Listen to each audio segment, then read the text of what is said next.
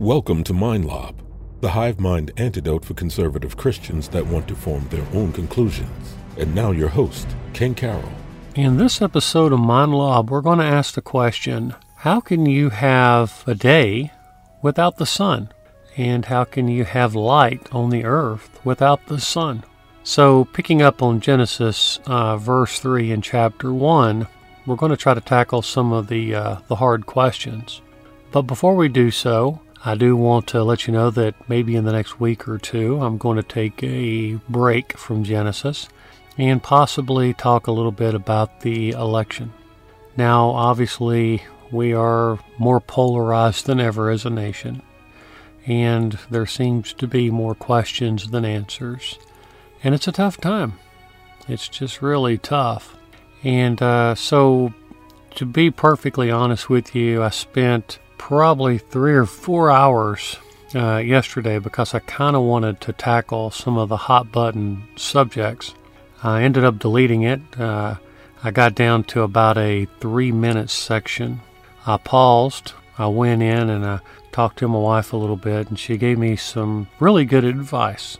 And so I kind of removed myself from interjecting the Genesis study in order to really contemplate it and think about it, kind of step away from it for a little bit, because I do think we're at a point within the American Republic where we're hitting something monumental. For me personally, it didn't really hit home. It didn't hit home for me on January the 6th or the 5th or, any time prior to. For me, when I really started to see this was January the 7th. I was up early in the morning. I had a cup of coffee and I was going through the house, and I stuck my head in one of my children's rooms to tell them that I love them. And I was signaled into the room. I was asked to listen in on a virtual classroom, and it was a world history lesson. And as I listened, the high school teacher was really stating some questionable things regarding the 2020 election, the culmination of events, as absolute truths. And it was disturbing to me, not because of the left-right paradigm, but because I'm really sending my kid to school for objective learning. I would not want my child to be indoctrinated in one way or the other. I want my children to be able to think critically and be able to assess data independently.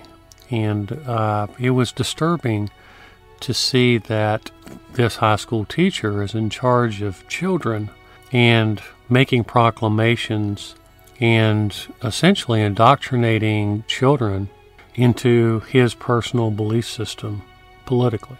So I'm kind of pausing for, a little bit on this and taking time to reflect, but I definitely want to come back and kind of talk about it a little bit and maybe put a spin on it, and maybe something that's hopefully of substance in the coming weeks.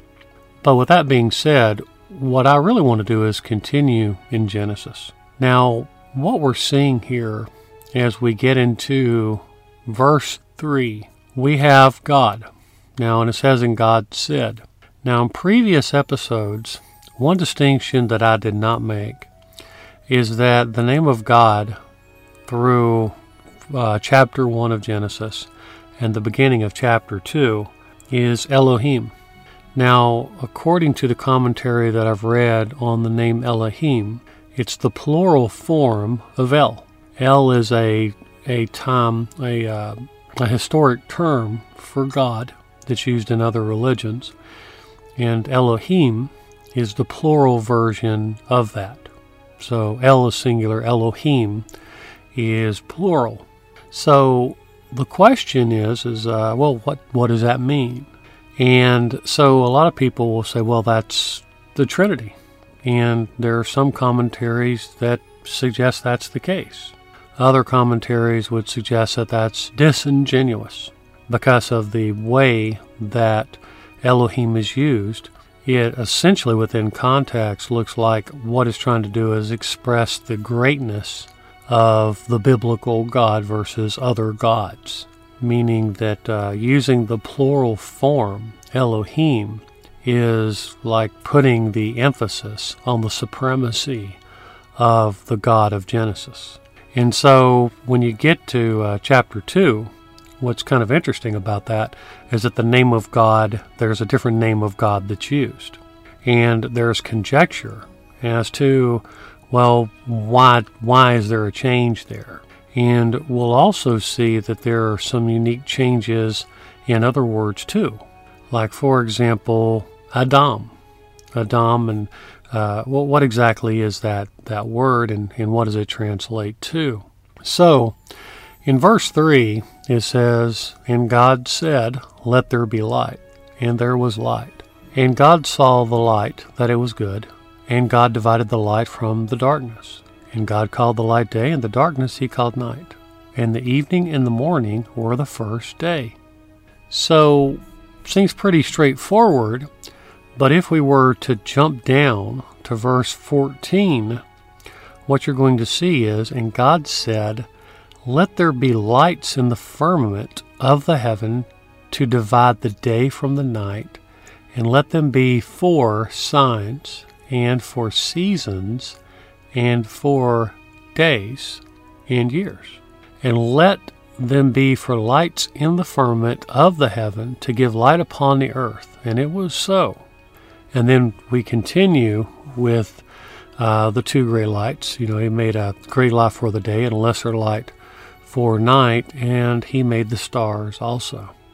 So there's some interesting questions that kind of derive from this. And a lot of them have received, frankly, a lot of heat from critics. For one, well, how was Earth lit up without a sun until much later? We're at the fourth day, the fourth of these bookends. But if we read 14, it says, "Let in the firmament of heaven to divide the day from the night, and let them be for signs, and for seasons, and for days, and for years." So, is this an illusion? Is this God telling us that the conception of a human day, which is slightly less than a 24-hour period, is that when those days, by that definition, begin? And if that's true, then when we have the evening and the morning were the third day, the evening and the morning were the second day, etc., etc., what are those days? Because those days appear to be foreign from the concept of day as we understand the word day. Now, when we're reading this, one thing we can conclude immediately is that the person who orchestrated Genesis, Moses, he knew that the concept that the light made days and years, and he understood this concept.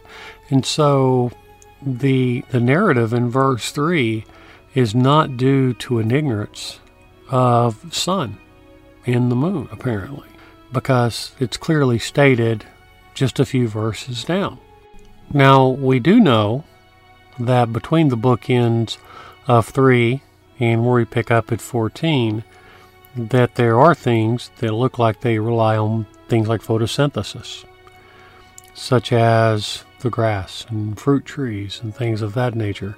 And so we have that between the bookend. And so when you start to dig into this and you go, well, what is the source of the light in verse 3?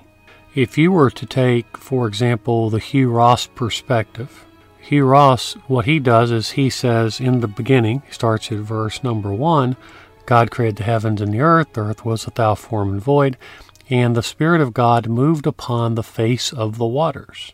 And so what Hugh Ross would contend is that God's perspective is from earth, because he moved upon the face of the waters. And when he said, let there be light, then what he's doing at that point is creating an atmosphere that allows the light to shine through. rather than being from the perspective of outer space. And so basically, he's creating a water cycle. And so that's kind of an interesting perspective. Outside of Hugh Ross, I've not really heard that, but it does appear that it would be a viable option to say that God was outside of the earth, and then the perspective moves from the earth, and then moving to a sky that allows light to go through, and then those kind of things. There's some pretty interesting concepts there. Then if you take other perspectives, you will hear people break down the concept of light. Well, you don't need a sun for light. And they'll tell you about light being a wave and a particle, and what a photon is. And maybe it's not the sun. Maybe it's light that's not organized in one place. And then they'll run you through the church fathers and different perspectives. And then it even gets to where some would say that divine beings provided the light for prior to the sun. And so you get to where some of the concepts in Genesis 3 would resonate more with the current interpretation of how we see the world and interpret the world and its surroundings. And then others take more of a supernatural approach. But when you dig into it, you're going to see that this has been a question that has been asked for some time. And so I find it very interesting when you start to look there that there's tons of interpretations. But as far as there being something conclusive, there's really not a conclusive answer as to what that light source was prior to the sun being a sun and the moon in 14. Now, what I do find interesting about it is, again, the author does know the difference, because they do say that the lights, the sun and the moon, are for seasons and for days and for years. And so we do know that a definition of day, and that definition, assuming that it's working the way that it works today, the way it works starting in 14, that would also be the beginning of a day as we understand it, which would mean that there's some wiggle room there on, well, what is a day? And then again, when you tie in the evening and the morning or the first day, there is a conjecture. If you go look at Chuck Missler, he passed away several years ago, but he had a ministry called, I think, Koinonia House. And he has this whole breakdown of where makes an argument that evening and morning is chaos toward organization. And so as we're digging through this, we can kind of see that, there's some challenges here. Now, they're not insurmountable changes, because at the end of the day, we are finite creations of a God. And, if you get past the point of the biggest miracle in the book of, in the Bible, in the beginning, God created the heavens and the earth, the heaven and the earth. And so it's not unreasonable to think that God is doing things, and we don't know what those things are. But we want to be careful not to put too much conjecture into it or get too much on the defensive to where we feel like we have to give an answer where no answer is provided within the Scriptures.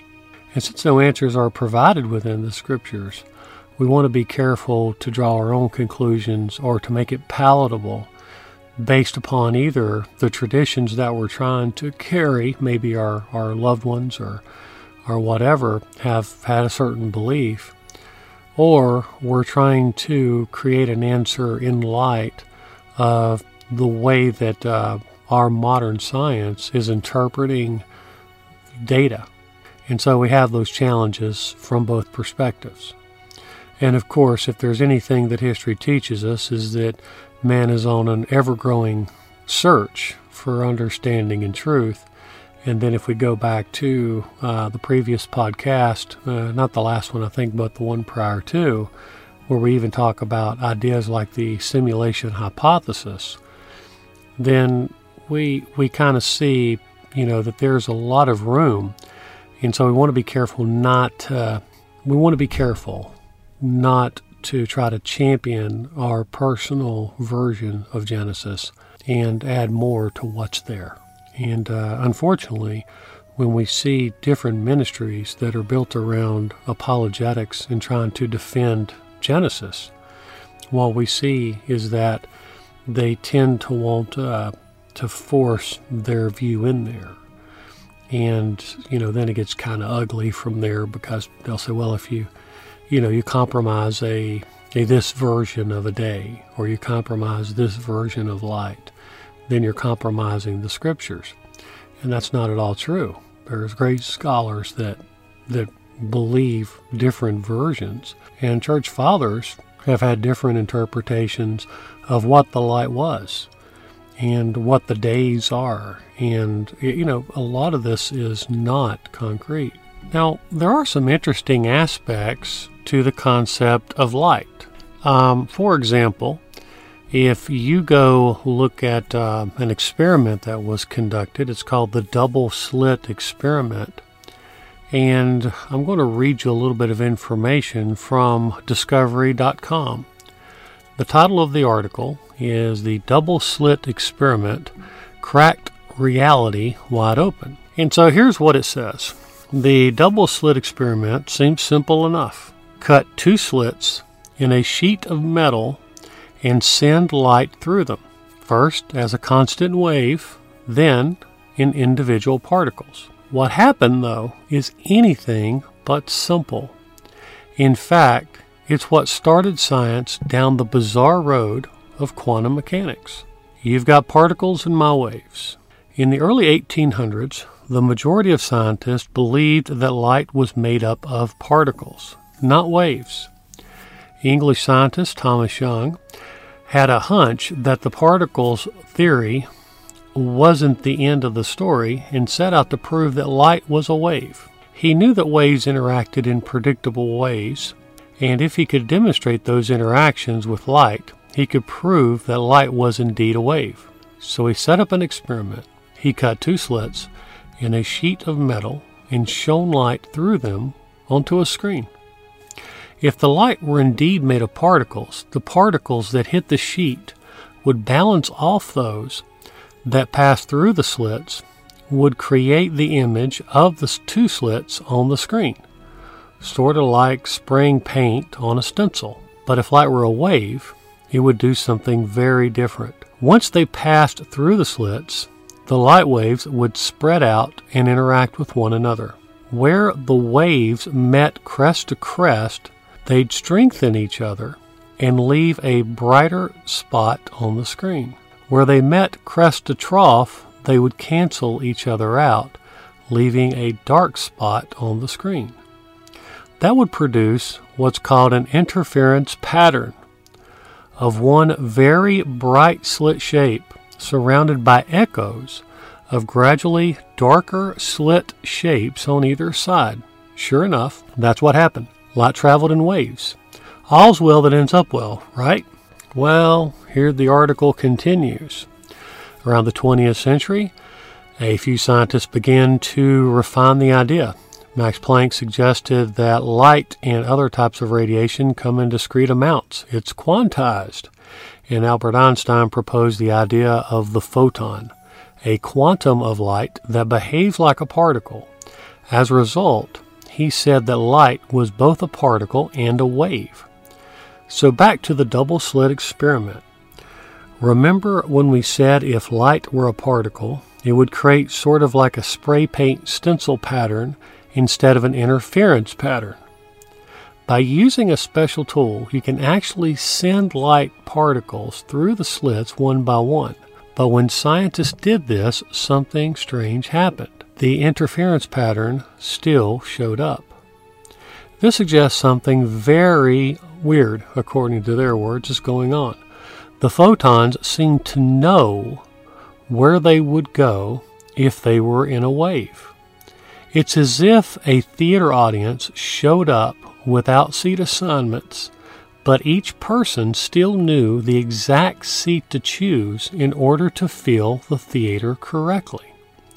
As Popular Mechanics puts it, this means that all the possible paths of these particles can interfere with each other, even though only one of the possible paths actually happened. All realities exist at once, a concept known as superposition, until the final result occurs. Weirder still, when scientists placed the detectors at each slit to determine which slit each photon was passing through, the interference pattern disappeared. That suggests that the very act of observing the photons collapses those many realities into one. Now get that. That suggests the very act of observing the photon collapses those many realities into one. That's mind-blowing, according to the article. It is for scientists too, which is why quantum mechanics is one of the most hotly debated areas in modern science. So what we're seeing is if you can go to, wherever you want to watch videos, and you can pull up the double slit experiment, and what you're going to see is that we don't get this. I mean, we can kind of explain it and we make predictions off of it and things of that nature, but to completely understand it is very interesting. And this is one of the aspects of light in which we're just kind of coming to terms with. So you see, if we were to make a conjecture, say back in early 1900s, we have one concept of light, and we would think that by the one of the observations today is by observing it, that it seems to change. Well, that would be something that a certain group would not believe at a certain point, and it's still debated today according to the article. And so as we learn more about light and the properties of light, answers may become more apparent to us through time. Maybe we'll become more ignorant. Maybe we'll become more intelligent. But the idea is that we need to be open to the idea that Scripture is ahead of us, and it'll always be ahead of us. And we can look at it in light of current phenomena and understanding, but we should never match the two up or try to say because this is the way we understand it scientifically, then we have to squeeze the Scriptures into it. And, you have to resist. You've got to resist this idea of defending the Scriptures in light of materialism. And, atheism, they're really quick to kind of want to point out these mistakes, but then in actuality, man's limited, finite position in time and space is always going to be playing this, especially knowing that God created the book of Genesis and gave it to us on a relational quest to understand Him more as we live our lives. And so I find that very interesting. I know the double slit experiment got a little complicated the way I read it. I'll try to leave a link in the members area of MindLob, and I'll also drop it in on the Facebook page too so you can see it. But if you just go, you can find a video and then you can kind of hear someone explain it, and they'll give you visuals associated with it. But just know that the way that light works is it's very interesting. And so I think I'm going to leave that there for today. Again, I am planning on touching base on the election should God lead me in that direction. We are, as Christians, we are of the kingdom first. We have a dual citizenship. And, at certain points, God historically has shown a judgment. And He shows great mercy, but He also shows judgment. And there are signs of when God's judgment does fall on a nation. And if you go look at Jonathan Cahn's writings, he has some very interesting insight into that.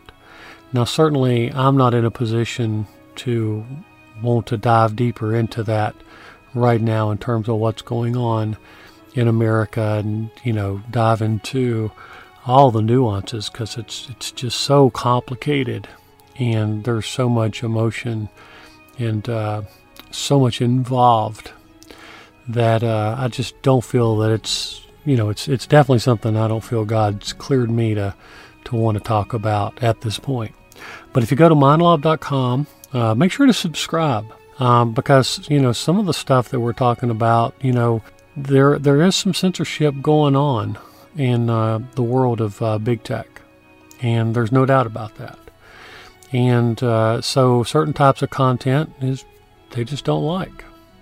Now, I don't think we're dancing any lines, but I do know that when you get into using words like election and fraudulent, that those kind of videos are being taken down, pretty strongly.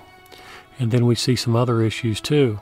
And I want to be able to talk freely with you, mainly because it's for educational and critical thinking and just sharing thoughts. I'm not really looking to try to convince you, but more or less just kind of putting us through some thought processes and thought experiments in order to just share.